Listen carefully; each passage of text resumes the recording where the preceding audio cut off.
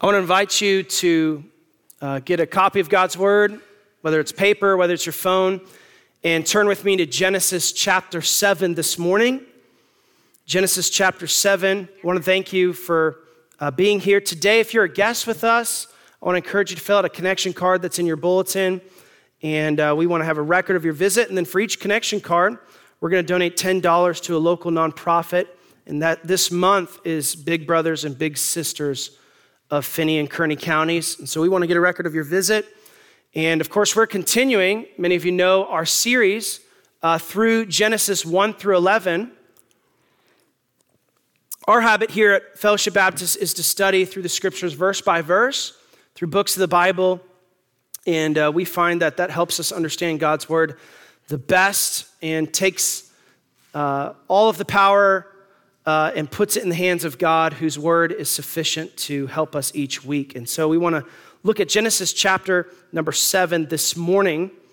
I don't know about you, but I think there's been a little bit of a revival of interest in the World War II era, and Albert Einstein, and of course, J. Robert Oppenheimer, because of some recent movies that have come out about that era.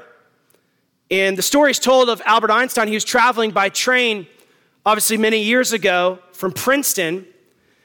And there was a conductor that was coming down the aisle and punching tickets and making sure everyone had paid their fare. And when he reached Albert Einstein's chair, Albert Einstein checked his coat pockets, and then he checked his trouser pockets, and he didn't find any ticket there, so he looked in his briefcase and he couldn't find his ticket there, and so he's kind of rushing around trying to find his ticket. He's looking at the seat next to him, and the conductor just says, "Listen, Mr. Einstein, please don't worry about it. We know who you are. I know who you are. The train knows who you are. I'm sure you bought a ticket. Just don't worry about it." So he goes on and goes a couple of rows down, and then as he's punching his tickets further down the train, he looks back and he sees Albert Einstein on his hands and knees crawling around the floor of the train under a seat looking for his ticket. And feeling kind of embarrassed that this, famous person is, crawling around on the floor of the train, he runs back to him and says, "Mr. Einstein, I told you, it's fine. Don't worry about it. We know who you are." To which Albert Einstein says to the conductor, "Young man, I know who I am. I don't know where I'm going." Now, I was on a train 2 weeks ago. It's a problem if you don't know where you're going. There was a guy on the train prior to me who slept through his stop and missed it by 3 hours on the Amtrak train. It's a big deal if you don't know where you're going on a train, but it's a much bigger problem if somebody doesn't know where they're going when they die. And in our sermon today, I want to show you from Genesis 7 how God shows us that we can enter into God's salvation. How we can enter into God's salvation. And I have two really simple goals this morning. Number one, for those of you who may not know, I want you to know where you're going and to be assured of where you're going when you die. There's no bigger question that we can answer in this life. Am I right about that? That is the most important thing we ought to settle. Where are we going when we die? You might be here this morning and you say, "Well, I know where I'm going. I'm going to heaven. I could quote all the scriptures you're going to quote to us, Pastor Mike. I know it all." Well, if that's you, I think as we study through Genesis 7, you're going to see that where you're going should affect how you live. That the gospel is not just a message for those who haven't heard it for the first time.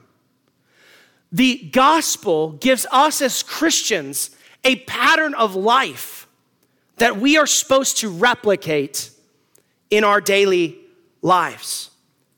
Chapter 7 describes how Noah, who we've talked about the last few weeks, in this very sinful world that was condemned to God's judgment, it describes how Noah entered into God's salvation when the judgment that God was going to bring was certain.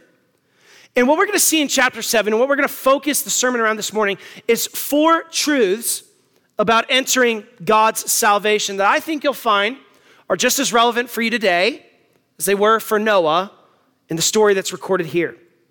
I want us to read some of this account. We won't read the whole thing, but I want you to get a taste of the whole thing before we dive into the individual parts. In Genesis 7, we'll begin our reading in verse number 1. And the Lord said unto Noah, come thou and all thy house into the ark. For thee have I seen righteous before me in this generation. Of every clean beast thou shalt take to thee by sevens, the male and his female, and of beasts that are not clean by two, the male and his female. Describes more of the animals in verse number 3, and then verse number 4. For yet 7 days, and I will cause it to rain upon the earth 40 days and 40 nights, and every living substance that I have made will I destroy from off the face of the earth. And verse number 5 sticks out.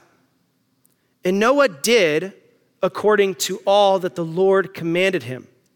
And Noah was 600 years old when the flood of waters was upon the earth. And Noah went in, and his sons, and his wife, and his sons' wives with him into the ark because of the waters of the flood. Of clean beasts, and of beasts that are not clean, and of fowls, and of everything that creepeth upon the earth. There went in 2 and 2 unto Noah into the ark, the male and the female, as God had commanded Noah. And it came to pass after 7 days that the waters of the flood were upon the earth. And then I want you to read in verses 21 through 24. And all flesh died that moved upon the earth, both of fowl and of cattle and of beast and of every creeping thing that creepeth upon the earth, and every man. All in whose nostrils was the breath of life of all that was in the dry land died. And every living substance was destroyed which was upon the face of the ground, both man and cattle and the creeping things and the fowl of the heaven, and they were destroyed from the earth. And Noah only remained alive, and they that were with him in the ark. And the waters prevailed upon the earth 150 days. And the hinge point of all this story is chapter 8, verse 1, when it says, and God remembered Noah. 4 truths about entering God's salvation. I hope this morning you're willing to dig a little bit deeper, because we're going to have to connect some things that may not seem obvious to you, but I think we'll do justice to God's word this morning. Here's the first one. If you want to enter God's salvation, we must enter his salvation through his chosen sanctuary. As you read the account, the ark stands out. Over and over and over again, it says the ark. Verse 1, come into the ark. Verse 7, Noah and his family went into the ark. Verse 13, the family entered the ark. Verse 15, the animals went into the ark. Verse 18, the ark floated on the face of the waters. Why is this so important to Moses as he's writing this story? Well, we know from previous messages that the ark, to build that, was an act of faith in God by Noah. But why is Moses focusing so much on a boat when the people he was writing to were not in danger of a worldwide flood and did not need to build a boat? That's a good question we should ask, because Moses is writing this story for the benefit of a very specific audience, the children of Israel wandering in the wilderness, waiting to go into the promised land. So bear with me for a minute, but I want to help you see something that maybe you haven't seen before. The key to understanding the ark is to understand that the ark of God in Genesis 7 represents the sanctuary of the tabernacle that God would tell Moses to build in the book of Exodus. And it would be in that tabernacle that God would save his people through the sacrifices they would offer to him. It would be in that tabernacle that God would make his presence known unto his people. Now, I'm not just making this up, okay? We understand that Moses wrote Genesis, Exodus, Leviticus, Numbers, and Deuteronomy, and he delivered them to the children of Israel as a package.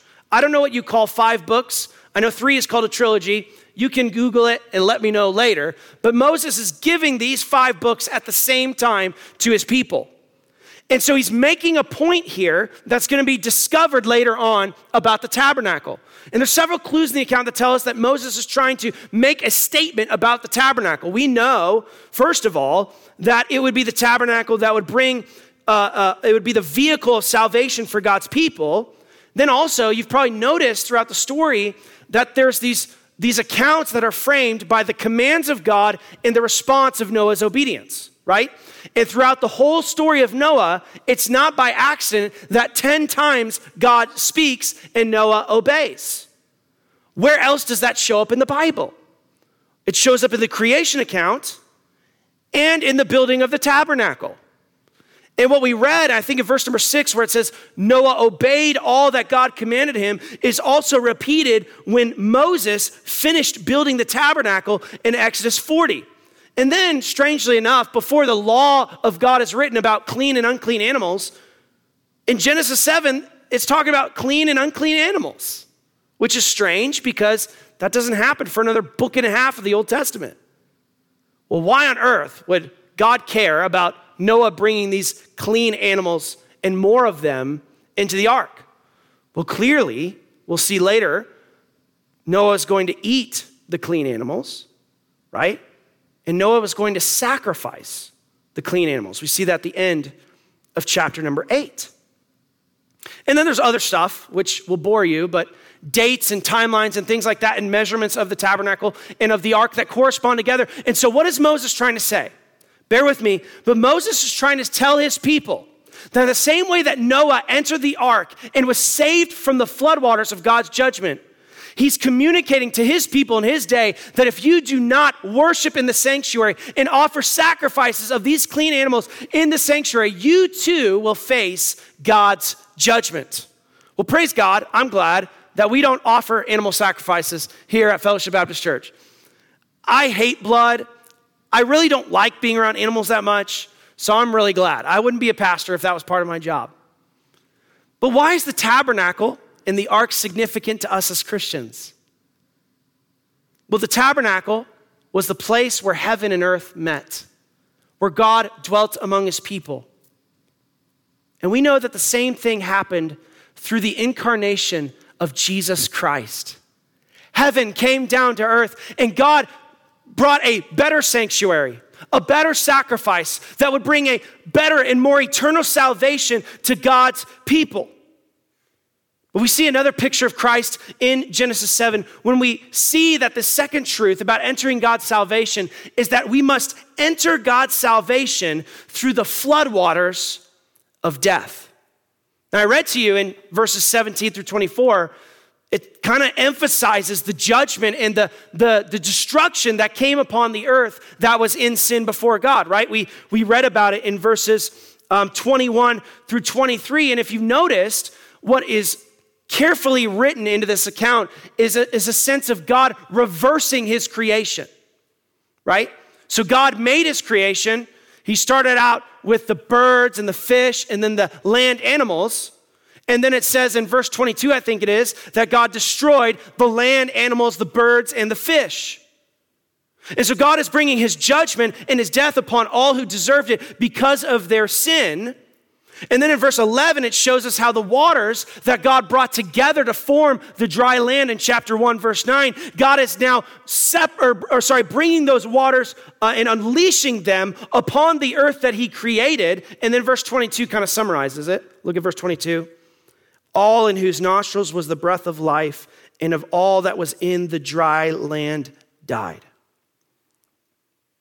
But amidst all this description of death and destruction, the floodwaters that caused death to those who were not in the sanctuary were the same waters that allowed the ark to float to safety. Look at verse 18.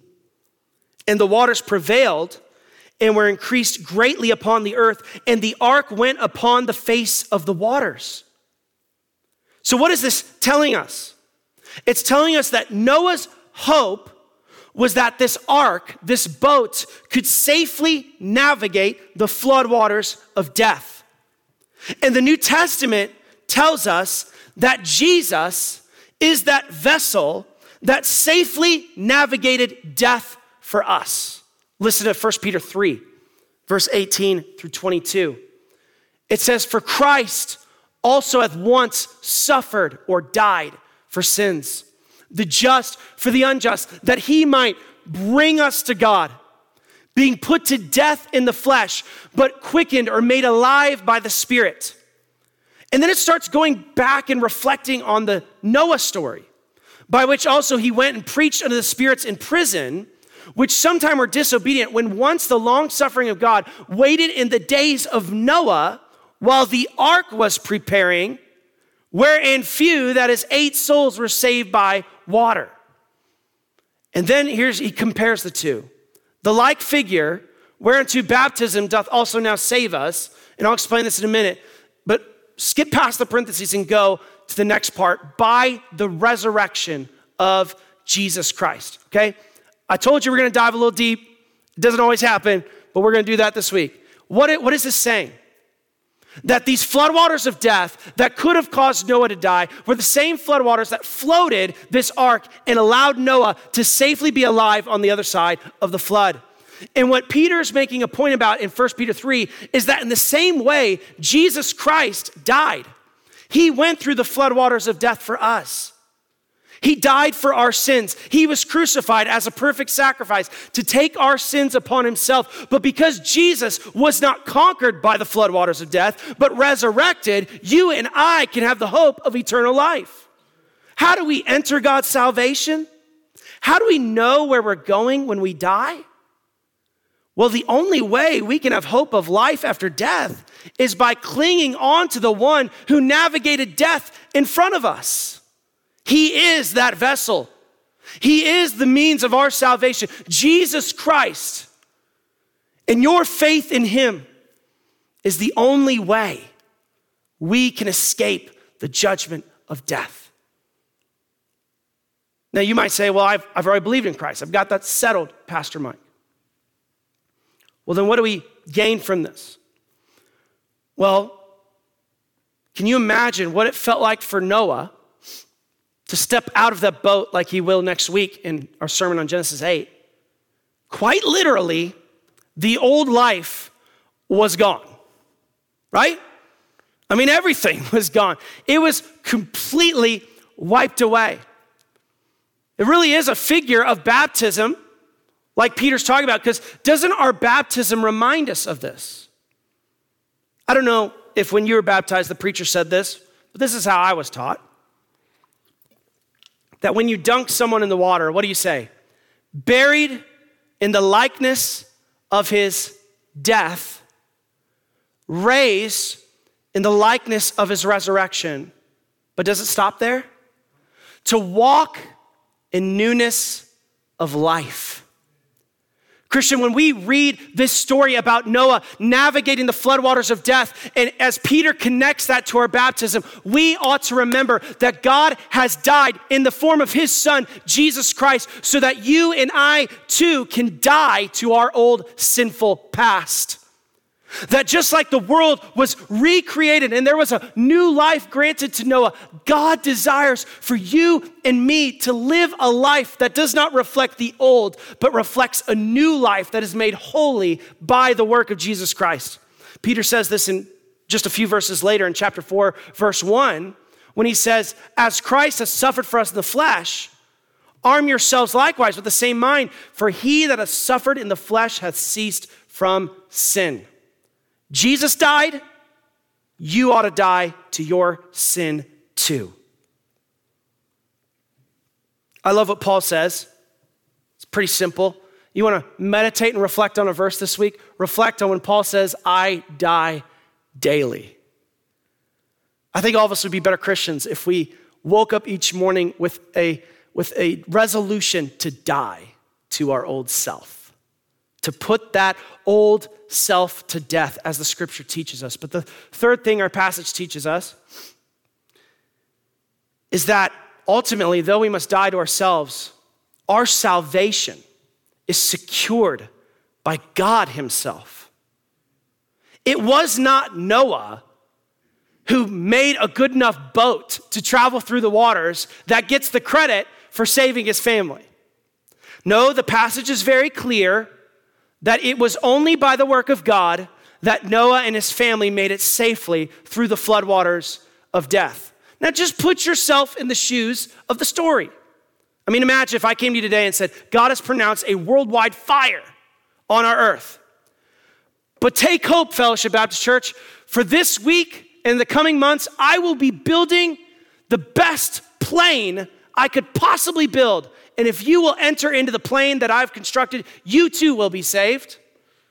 I don't know about you. I think all of you would be Googling fire shelters, and you would choose not to enter my build unless I had Sid Hodge maybe on board as a construction partner. And then maybe some of you would be on board because he actually fixes planes every day of his life.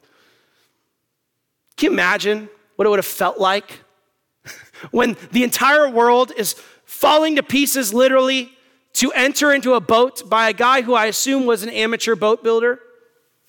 I mean, he wasn't an expert, sailor, but here he is building this huge box that's meant to save the life of his family, and he does his best, and it's a huge, huge boat, which is why it takes a long, long time for him to build, and all of his resources and all of his time, and somehow he has to get his family on board with the whole idea, because there's no way this guy could have done it himself.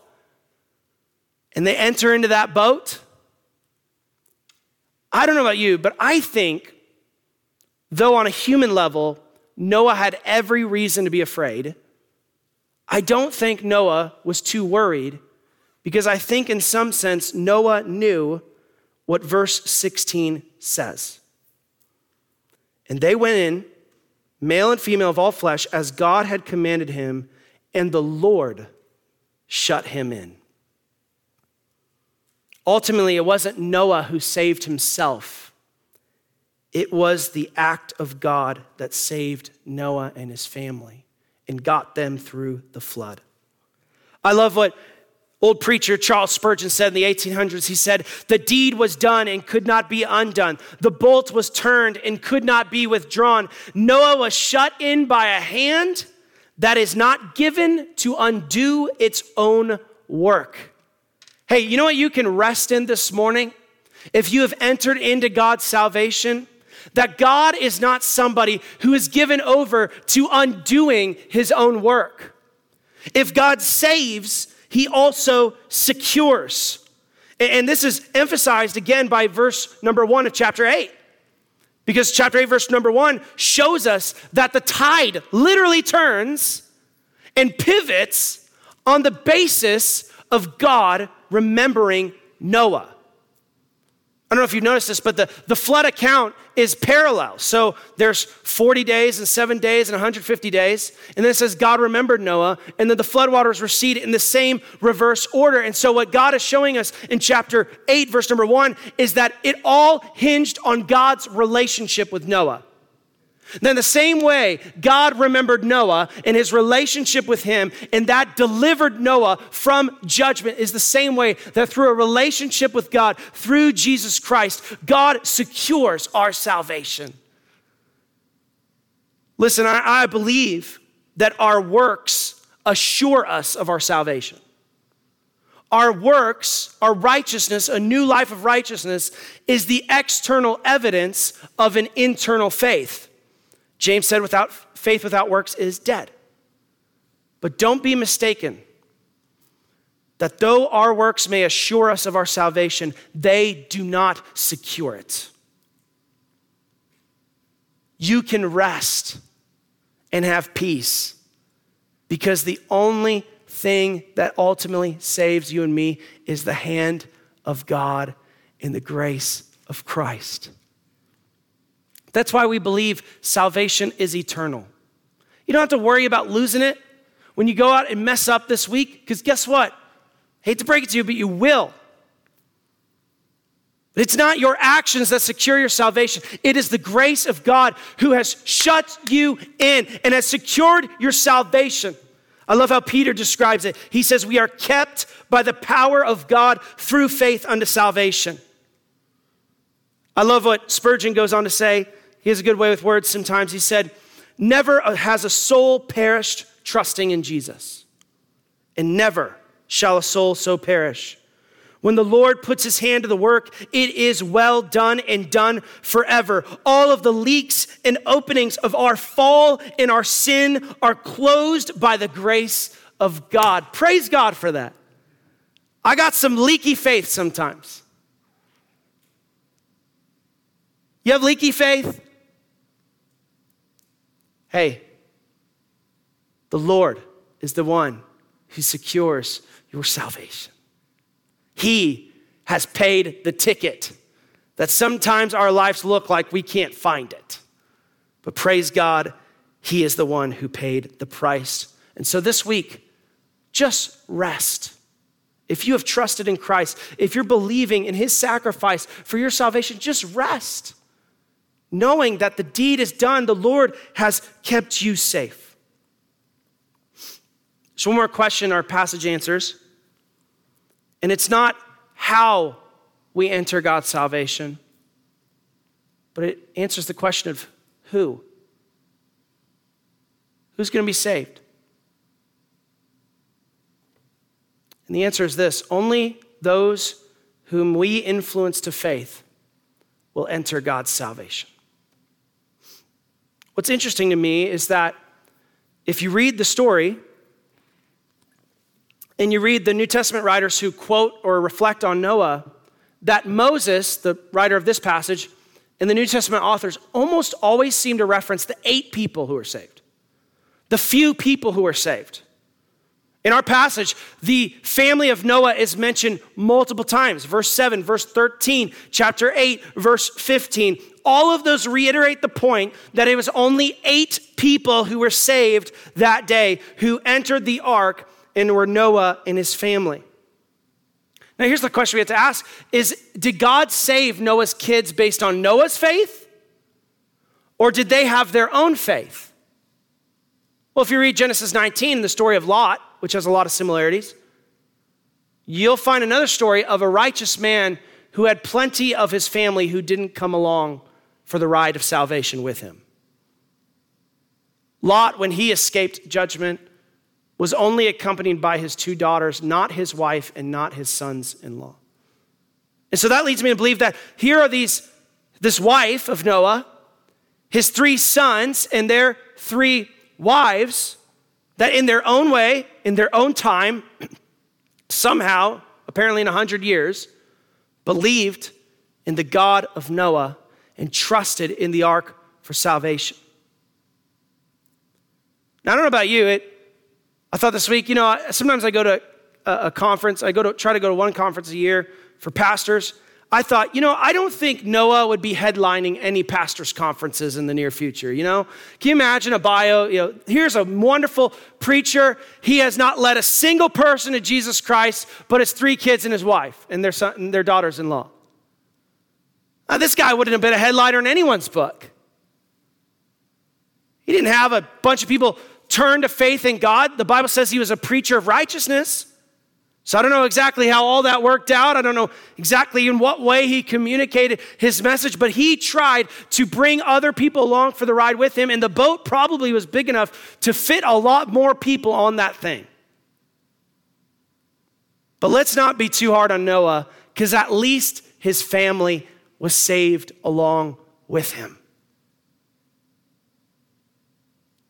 And I think what we have to be challenged about in this passage, church, is that God has chosen to use human influence to lead people to salvation. That's God's plan. It's been that way since the days of Noah. The only people who got on that boat were people Noah had preached to and who then received that message for themselves. And so I want to ask you the question this morning. For those who have kids and grandkids and a spouse and cousins and grandparents, is your family coming on the ark with you? Does your family know the message of salvation that is being preached this morning? Are you doing everything in your power to make sure your siblings and your kids and your grandkids know Christ for themselves? I suppose Noah was sad that no one else came on the boat other than his family. But I bet you Noah would have agreed with what I heard one pastor say. He said, true success is when those who know you the best respect your faith the most. That says something about Noah, doesn't it? Because when Lot, later on in Genesis, tries to bring his family out and say, God's judgment is coming, you have to come with me, what do his sons-in-laws do? They laugh at him. Which tells me that there was something in his life that didn't match up with the message he preached. Noah, I think, preached a message and lived a message. He preached a message and he prayed for his kids to receive that message. Friends, listen, if we lead the whole world to Christ, but not our own kids, not our own family, that day will be bittersweet, no matter how many come with us. Now listen, I understand. I grew up in a Christian home, and I'm the only child of my family who professes Christ and goes to church. I understand, parents, that to a degree you can't control whether your kids receive Christ. It's a decision they have to make for themselves. Your spouse, your grandkids, your aunt, your uncle, you can't make anybody receive Christ. You're not accountable if they reject Christ, but listen, you're accountable if you don't preach Christ. And I'm just going to look inward at my own heart. I'll be honest with you, I don't do this good enough. I don't do it good enough. Anyone else on that boat with me? I'm not as intentionally focused on this as I can be, and I would imagine there's some of you in here who aren't as intentionally focused on this as you can be. We got several young families in our church, some working downstairs nursery, out of town, whatever. We got families with grandkids, families with other adult kids, things like that. I think all of us can do something with this message. All of us have a sibling or a parent or somebody who doesn't know Christ. And I just want to ask you, are you doing everything you can to make sure that they know the gospel of Christ and they have received it for themselves? I think that all of us can take something away here this morning. I just thought about this on top of what I wrote down. But it's the 3 P's of influencing people for the gospel. I think it's these 3 where we fall short. The first one's prayer. It's prayer. It's my experience that a lot of Christians live the Christian life, but they rarely pray for others to receive the Christian life. That on a Monday and a Tuesday and a Wednesday and a Thursday and a Friday, most of us are not diligent about praying for the salvation of our lost family, let alone other people who don't know Christ. Man, I want to encourage you this morning, if you walk out of here with anything, pray. Because when you start praying, God will provoke you to start living what you preach. When you start praying, if you're really praying and asking God to save somebody who needs the message of salvation, you can't pray that day in and day out and not say something about the gospel. You ain't really praying if that's the case. It's prayer. Man, more of us ought to pray. If we have lost kids, lost family members, we ought to pray and beg God on our knees, because here's what I know. I don't know how it all works out. I don't think there's some magic formula in heaven, but here's what I know. God responds to fervent prayer. He does. Are there some seasoned saints in here that believe that truth this morning? Let it be known. God responds to fervent prayer. Have you seen that? Yeah? All right. It's not a rhetorical question. I know you may have thought that. Prayer. Second P, a pattern. A pattern. I think Noah's kids received his faith because Noah lived his faith. I mean, apparently he was building a massive gargantuan boat for 100 years. I think he lived it. And here's what I know. Kids are not impressed with their parents' actions on Sunday. Kids are not most influenced by their parents' actions on Sunday and Wednesday. Kids are influenced by who their parents are Monday, Tuesday, Thursday, Friday, and Saturday. Your pattern has to be consistent 7 days a week, not 1 day a week. And I think all of us, if we're trying to lead others to Christ, I think all of us could stand to improve the pattern that we're leaving behind, the example that we're leaving behind. Because listen, I think we all know this. If you preach a gospel of grace and you are a parent of anger and frustration and bitterness, your message will fall on deaf ears. We need a pattern. But we also need the third P. We got to preach.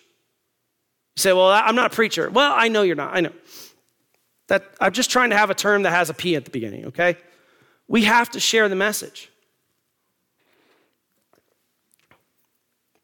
I don't think people receive the gospel unless someone tells them the gospel.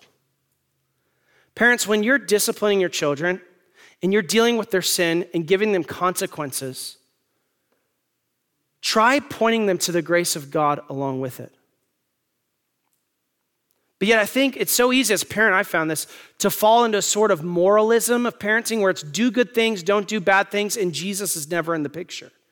And what kind of message are we communicating when we tell our kids that they can live a good life without Jesus? Right? We have to preach. If you have people that you work with, or you have family that you're going to visit this holiday season and you never open your mouth and say something about the gospel, I could promise you they probably won't receive the gospel. If you have people you work with that you have spent 10 years with in an office and you never speak the gospel, don't be surprised on the day of judgment when they have never received the gospel. Friends, I know it's difficult. I know it's scary, but we have to open our mouth and share the message we claim to believe.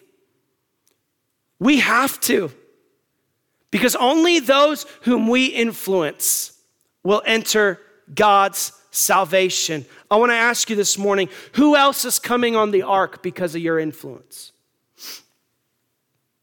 Who else is coming on the ark because of your influence? How are you doing leading your family and your friends and your coworkers and your neighbors to Christ? Can I remind you, you've only got one life to do it.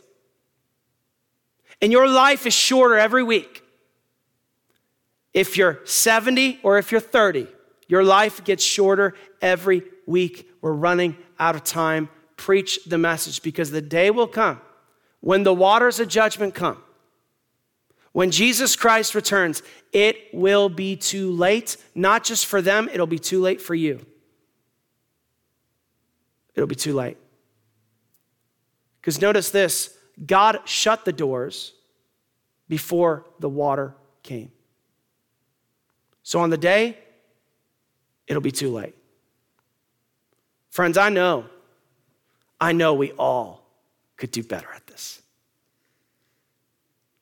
What do we know? We know that those who enter God's chosen sanctuary, Jesus Christ, will be saved on the day of judgment. And that is why, if you're here this morning and you have not placed your faith in the finished work of Jesus, you must believe in him and repent. You must believe in him and repent. Only the one who's navigated death can be the one who can save you from death yourself.